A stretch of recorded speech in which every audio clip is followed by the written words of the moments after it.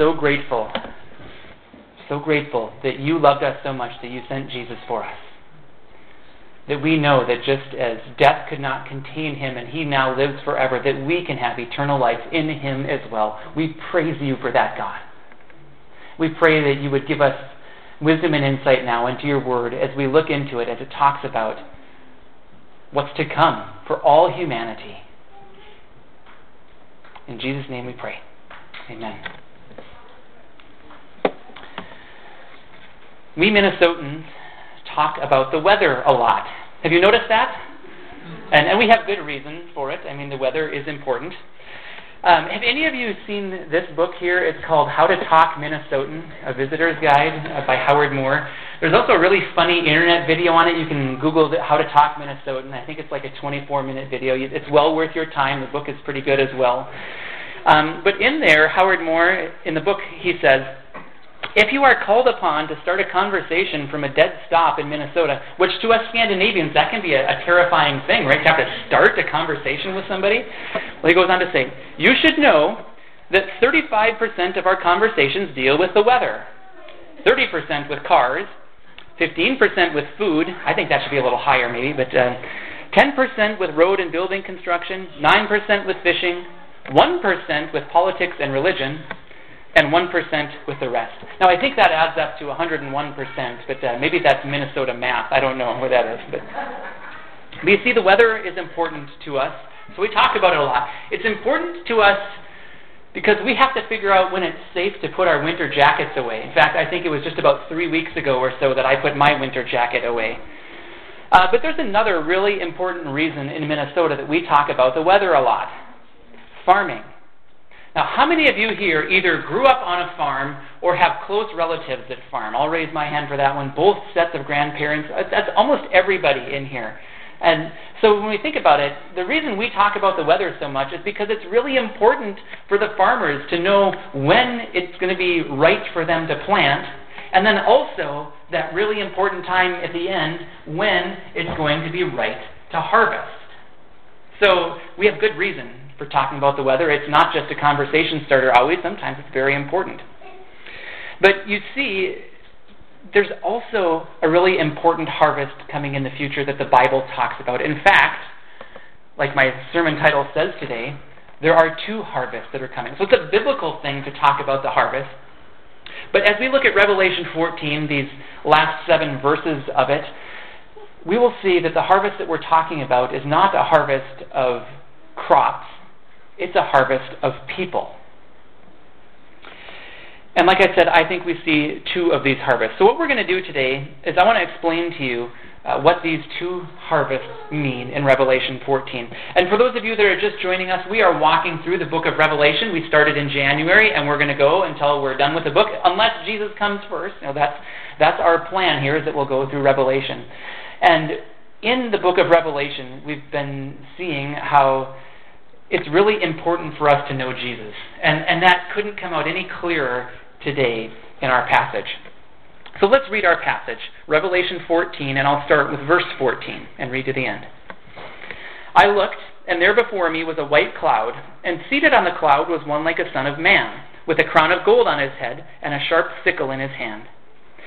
Then another angel came out of the temple and called in a loud voice to him who was sitting on the cloud, "Take your sickle and reap, because the time to reap has come, for the harvest of the earth is ripe." So he who was seated on the cloud swung his sickle over the earth, and the earth was harvested. Another angel came out of the temple in heaven, and he too had a sharp sickle. Still another angel who had charge of the fire came from the altar and called in a loud voice to him who had the sharp sickle, "Take your sharp sickle and gather the clusters of grapes from the earth's vine, because its grapes are ripe." The angel swung his sickle on the earth, gathered its grapes, and threw them into the great winepress of God's wrath. They were trampled in the winepress outside the city, and blood flowed out of the press, rising as high as the horses' bridles for a distance of 1,600 stadia, which my footnote says is about 180 miles. I see in this passage 2 different harvests with 2 very different purposes. Now, just to be fair, there are a fair amount of theologians out there who see these 2 harvests as having the same purpose. Some theologians see both of these harvests being for the wicked, that they're both brought in for judgment. But I disagree with that, and there are a lot of theologians that disagree as well, and we're just going to take this view now. I see the first harvest as a harvest of those who have put their faith in Jesus Christ and will be brought to God. They will be harvested to live with God forever. And then the second harvest is that judgment for the wicked. And let me just, before we jump into the passage today, let me explain why I see it that way. First of all, the Bible often talks about a harvest of people. In fact, in the Old Testament, there's this repeated metaphor of a great harvest for the wicked. So at least 4 times in the Old Testament, we see the harvest of the wicked spoken of as the grapes being gathered to be trampled on. But in the New Testament, as I'm sure many of you know, you could come up with passages probably just off the top of your head that speak of the harvest in a positive light. For example, that's why Jesus told us that we should pray to the Lord of the harvest to send out workers into his harvest field. Which, by the way, are you doing that? Jesus told us that the harvest is ripe and that there should be more workers sent out. And what did Jesus tell us to do about it? He told us to pray that God would send more out. And I hope that that's what we're doing as a congregation, that we're praying for that kind of thing. Look also what Jesus said in John 4:35-36. Do you not say 4 months more and then the harvest? I tell you, open your eyes and look at the fields. They are ripe for harvest.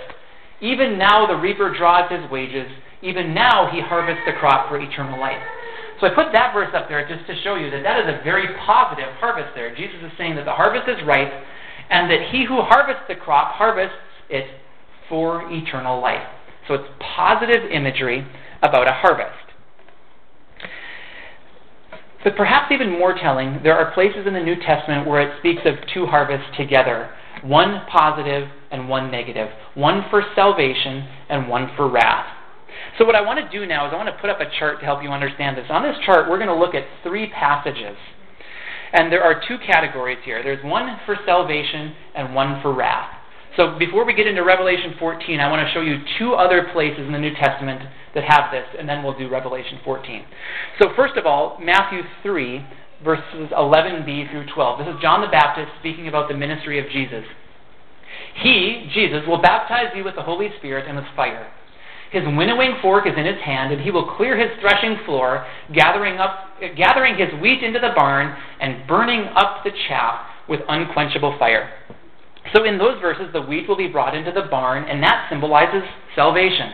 But the chaff will be burned with unquenchable fire, symbolizing wrath. So let's put Matthew 3 up there, where the wheat is for salvation, and the chaff is burned as a symbol of wrath. And then let's look at a parable from Jesus in Matthew 13.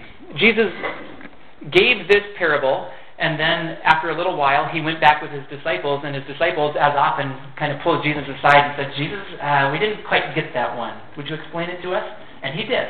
So I want to read for you both the parable and the explanation of the parable from Matthew 13. We'll start in verse 24. Jesus told them another parable. The kingdom of heaven is like a man who sowed good seed in his field. But while everyone was sleeping, his enemy came and sowed weeds among the wheat and went away.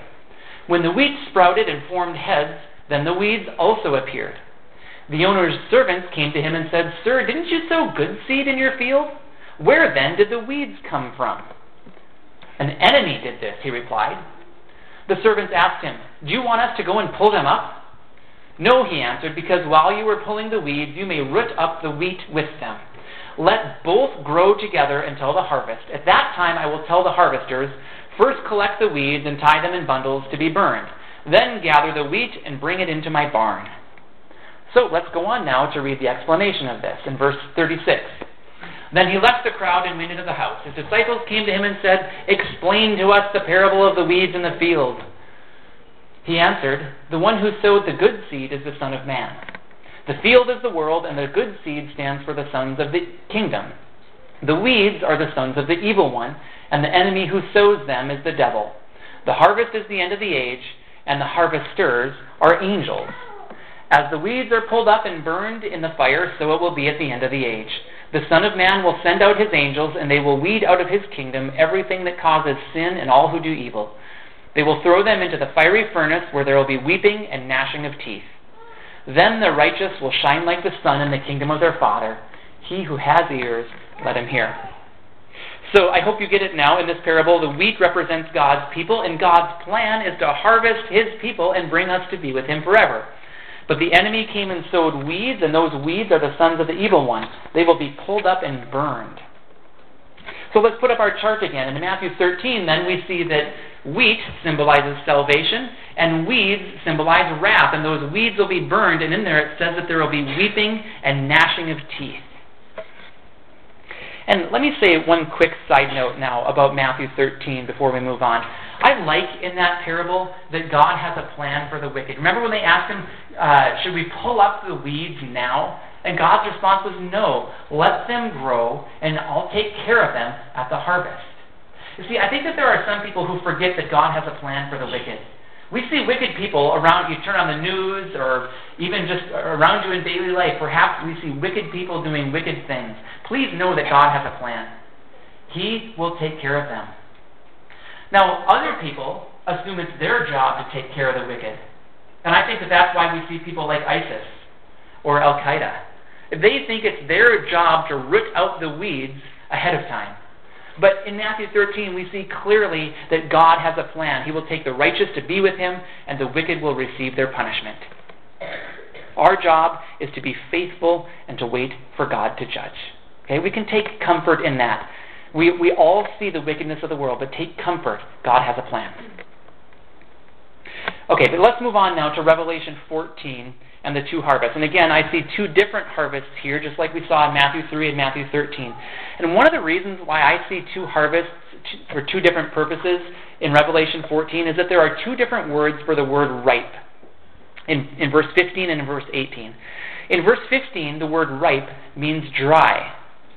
Now, that's how you determine when it's time to harvest grain, when it's dry. Now, I didn't know this for sure, so I had to phone a friend this week. I called my dad, who knows a lot more about farming than I do, and he said, yes, indeed. Today, what farmers will do with a crop of grain is that they'll actually take the combine out when they think it might be time to harvest, and they'll harvest just a little bit of it, and they will then take that sample and run a moisture test on it. And if the moisture content is low enough, that is, if the grain is dry enough, then they will harvest the rest of the crop. So this word dry here, I think, implies a harvest of some sort of grain. And we'll just use the word grain here as a kind of a general term. It could be wheat, could be barley, whatever. But I believe that in Revelation 14 that this symbolizes salvation, just like in Matthew 3 and in Matthew 13. It's this word picture of God bringing his people to be with him forever. But then we move ahead to verse 18 and we see the word ripe, and it's a different word. Even though in English it looks like the same word, in Greek it's a different word. And I'm no grape farmer either, but I assume that when you're picking grapes, you don't want to wait to pick them until they're dry, that you pick them when they're juicy. So in verse 18, what we see here is a harvest of grapes. And we see, I'll put this up here, that these grapes are to be trampled. And we'll get to that in just a moment. But that's a symbol of wrath. So now we've filled in this entire chart, and I just want you to take a look at it. And I think that there are two things that are abundantly obvious from this chart. Number one, all of humanity is heading to one of these two places, either to salvation or to wrath.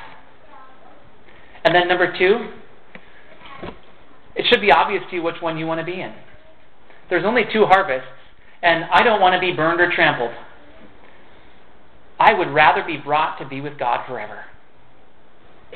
Okay, so let's now quickly take a look at these two harvests. We'll put verse 14 up on the screen here, and in that verse we read of one like a son of man, seated on a white cloud, with a crown of gold on his head and a sharp sickle in his hand. Now there's some debate here as to whether this person is Jesus or not, but to me it just looks so much like Jesus that that's what I'm going with. It's the same phrase, like a son of man, as was used in Revelation 1:13, and there it goes on to tell us unquestionably that it's Jesus. Also, it's fulfilling prophecy from Daniel 7:13. In Daniel 7, we were told of one like a son of man who was coming on the clouds of heaven. And in the very next verse, it says that I'll read it for you. All peoples, nations, and men of every language worshipped him. Which, let me just take a quick side trip here and talk about worship. I've been going with this idea that worship is perhaps the main theme of the book of Revelation. And one of the reasons that is so is because God is worthy of worship, but another reason that it's so is because we learned in last week in chapter 14, the first part of it, that it's those who worship Jesus that will get to be with him forever, and it's those who worship the beast that will be sent away forever. So worship is a really important deal. And I just want to ask you, as I asked you last Sunday, have you been worshiping God this week? Have you been making sure to do your life with God and for God? I hope so. God is worthy of worship, not just on Sunday mornings, but always. So again, I think this is Jesus in verse 14, and then as we move into verse 15, an angel comes and tells Jesus to take his sickle and to reap. Now, some people question whether an angel has the authority to command Jesus, but here, just a little pop quiz for you. What does the word angel mean? Messenger. Good. Some of you have been listening. All right. I think I told that a couple of times recently. So the word angel means messenger, and some of you probably knew that before I was born even. But so an angel comes with a message from God, and it's no stretch of the imagination then to think that Jesus should obey the command that comes from God, even if it comes through an angel. And then in verse 16, we just see what happens here, that he who was seated on the cloud swung his sickle over the earth, and the earth was harvested. So again, I believe that this first harvest symbolizes people who have faith in Jesus and are harvested to be with God forever. But it brings up an interesting question, because in chapter 14, we had already seen 144,000 who were with Jesus. And as I told you last Sunday, I think that might be representative of the entirety of believers. So who then are these people that were left for the harvest? Well, that's an interesting point. Because do you remember what happened after we saw this group of 144,000 with Jesus? In chapter 14, verses 6 and 7, we saw an angel coming, and from midair, he proclaimed the eternal gospel to the people of earth. So, if I'm understanding it rightly, the 144,000 were already with Jesus, and then the angel came and proclaimed the gospel to the people who were left on earth, and some of them responded in faith to that gospel. Remember what the angel told them to do? To fear God, to give him glory, and to worship him. And apparently, some of the people of the earth listened. And I see good news in that. I see God looking down at earth, recognizing that there's a bunch of sinners on earth, but in love bringing his gospel message to them. And some of the people, we're told here in the end, will respond with faith in Jesus Christ. They will be saved, they'll be harvested to be with God forever. And this group very likely includes that people up until the time when the angel proclaimed the gospel, they had been rejecting God. They had walked away from him. But even still, God had mercy. And that's part and parcel of the gospel message. God's mercy on sinners like you and me. God's mercy on people who had turned their backs on him. But what about those then who continue to reject the gospel? Well, those are the people that we see in the harvest of grapes in verses 17 through 20. And in verse 17, another angel comes out of the temple, and he too had a sharp sickle. And then in verse 18, still another angel came out. This angel had charge of the fire. And he comes from the altar and tells the angel of verse 17 to harvest the grapes because they are ripe. Now it's important to note that both of these angels come out from the temple or from the altar. And it's important to note that because that's where God dwells. What we're going to see here in these next verses is terrible wrath. In fact, the way that I understand Revelation, I think that this part of Revelation kind of sets the stage for the next 6 chapters of wrath that we're going to see. But what's important to remember is that all of this wrath comes out from where God dwells. This is no mere human wrath. This is not like maybe you and I have done too many times in our lives where somebody did something wrong to us and in anger we lashed out in wrath. No, this is the patient, holy God. And I want you to think about God's patience for a moment. We have not yet come to this point in world history. We have not yet come to the time where the grapes are gathered and trampled in the winepress. That will come later. But for thousands of years, God has watched the sins of earth piled. How many sins do you think God has taken note of over the millennia? God is patient. And it tells us that God is patient with us because He wants us to come to repentance. So the fact that we are not in a winepress right now being trampled by Jesus is because God is patient and merciful, and He wants the lost to come to know Him. But there is punishment. And what we see here is terrible punishment.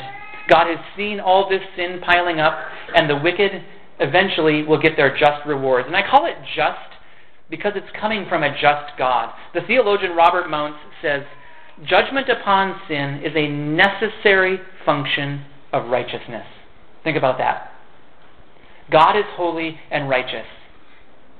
And because He is righteous, He will not simply look at sin and say, oh, well, it's not that big of a deal.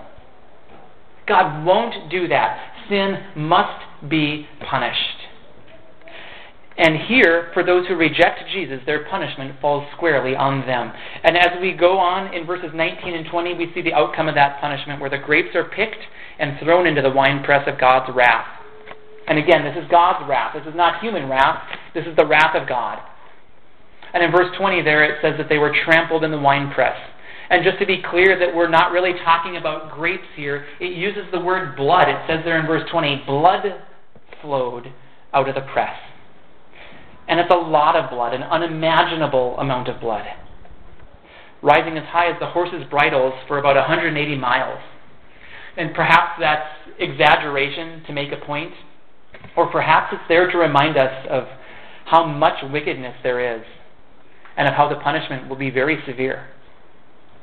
Now, it's interesting to me, this scene that we see right here is so gruesome, yet it has been made famous in a song that probably a bunch of you know. You know the song Glory, Glory, Hallelujah? The Battle Hymn of the Republic. I want to read for you the first verse of the Battle Hymn of the Republic. I'm going to read it, I'm not going to sing it. Mine eyes have seen the glory of the coming of the Lord. He is trampling out the vintage where the grapes of wrath are stored. He has loosed the fateful lightning of his terrible swift sword. His truth is marching on. I think that song was written during the Civil War as people saw bloodshed, and it reminded them of the bloodshed to come in the future. But please know this about the one that's coming in the future. It is from God. It is His judgment. In fact, in Revelation 19:15, it is Jesus who treads the winepress of the fury of the wrath of God Almighty. That's what makes this judgment so terrible. It comes from God's temple, and it is God Himself who brings this judgment on the wicked, on those who refuse to receive Jesus Christ. Those who reject Jesus will suffer, as it says in verse 20, outside the city. I want to put that back up. In verse 20, you see, they were trampled in the winepress outside the city. To close out my sermon today, I want to focus in on that phrase, outside the city. Every theologian that I read this week, and every Bible that I saw that has cross-references to other parts of the Bible, they mention Hebrews 13:12 as they see that phrase, outside the city. And I want to put up for you Hebrews 13, verses 11 and 12. The high priest carries the blood of animals into the most holy place as a sin offering, but the bodies are burned outside the camp. And so Jesus also suffered outside the city gate to make the people holy through His own blood. So in Hebrews, it talks about the bodies of the sin offerings being burned outside the camp. The camp refers to the place where God dwells with His people. It's an Old Testament term. In fact, I want to show you something about the Bible, and it's okay if you kids out there want to laugh at this. I'm giving you permission. You adults will probably be too modest to laugh at this, but I'm giving you kids permission to laugh at this. It's from Deuteronomy 23, where God told His people how to stay pure in the camp. I want to read for you verses 12 through 14. God told them. This is God telling the people what they're supposed to do. Designate a place outside the camp where you can go to relieve yourself.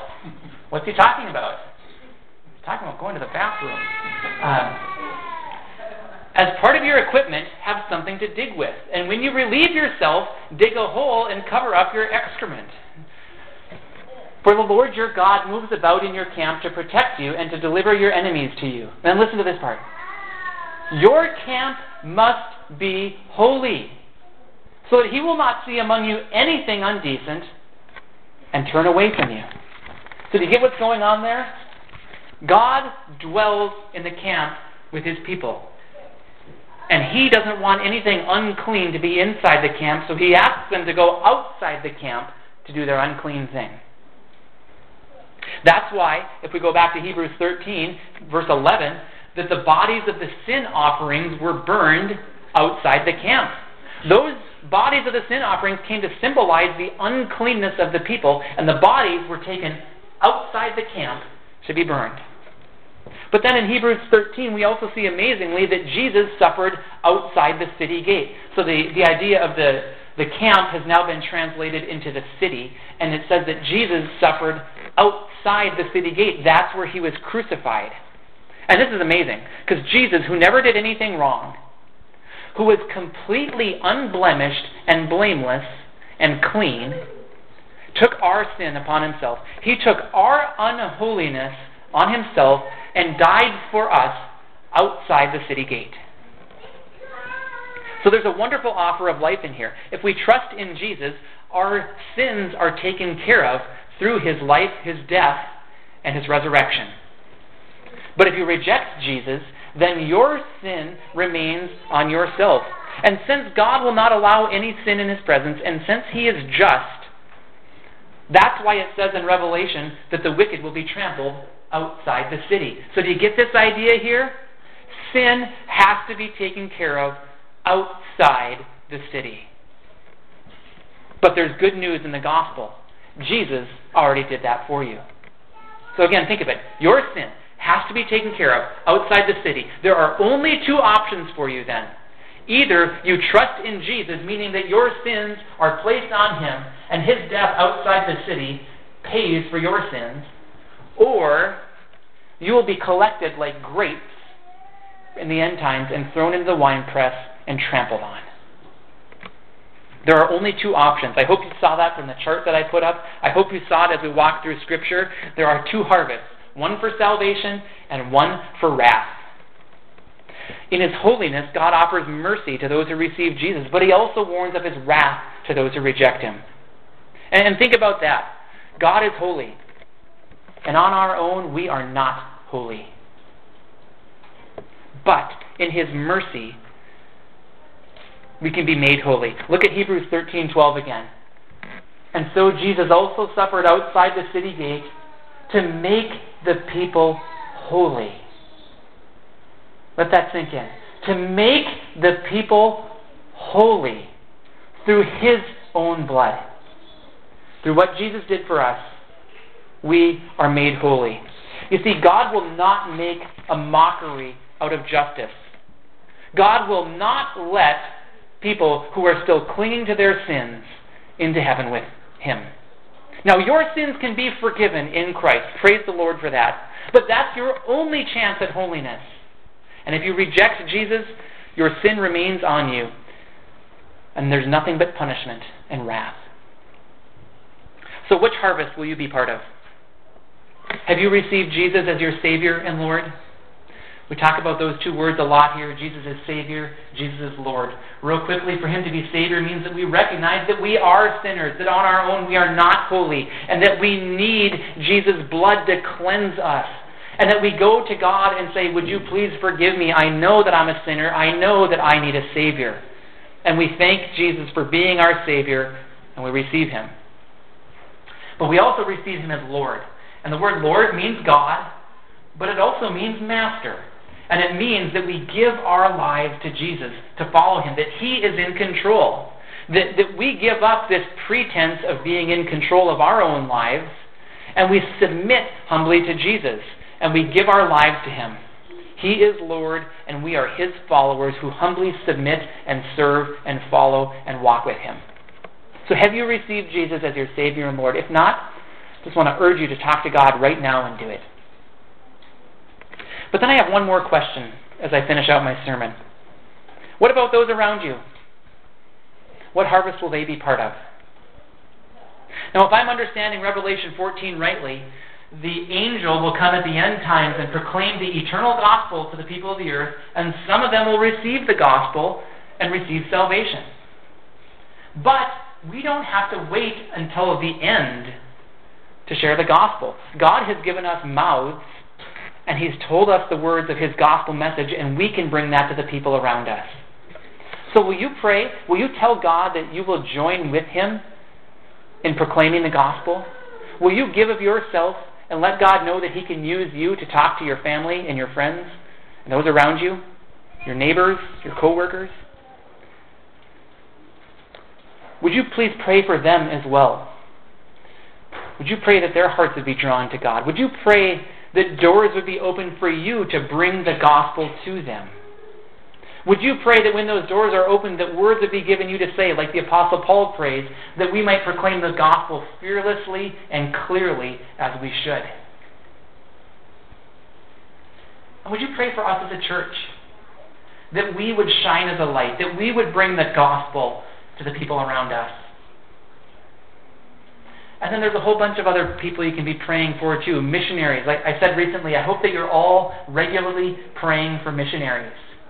Pray that they would have great fruit in sharing the gospel. Pray for other churches. Let's be praying that we would do our part to bring the gospel to people, that they might have salvation instead of wrath. In His mercy, God has given us this message. Let's embrace it and let's proclaim it to others, because we should have a passion to know Christ, and we are commissioned to make Him known. Would you pray with me? Father, we thank You for the gospel message. We thank You that it's salvation for us, that we can escape wrath. Even though in our sin we deserved that, in Your mercy You brought Jesus that we might have salvation. So we pray, if there are any in here who have not yet received Jesus, that they would receive Him right now as Savior and Lord. That they would recognize their need for a Savior and confess Jesus as Lord, as Master. And then, God, we pray that You would strengthen us to proclaim the gospel to those around us. I pray for us individually as we interact with our family, our friends, our neighbors, our co-workers, our classmates, or even just people that we've just come to know. Help us to proclaim Your gospel to them. Would You please open the doors and strengthen us, give us the words to say. We pray that they would have salvation through faith in Christ. And then we pray for us as a church, as we think about an evening worship service coming up, as we think about other opportunities we'll have, we pray that Your gospel message would ring forth clearly. And we pray that all over the world Your gospel would go forth, that the lost would come to know Jesus, that they would recognize He is our only hope of being made holy. But again, God, we praise You that this salvation has come to us through Jesus. Thank You, Jesus, for what You did on the cross and rising again victorious that we might have life.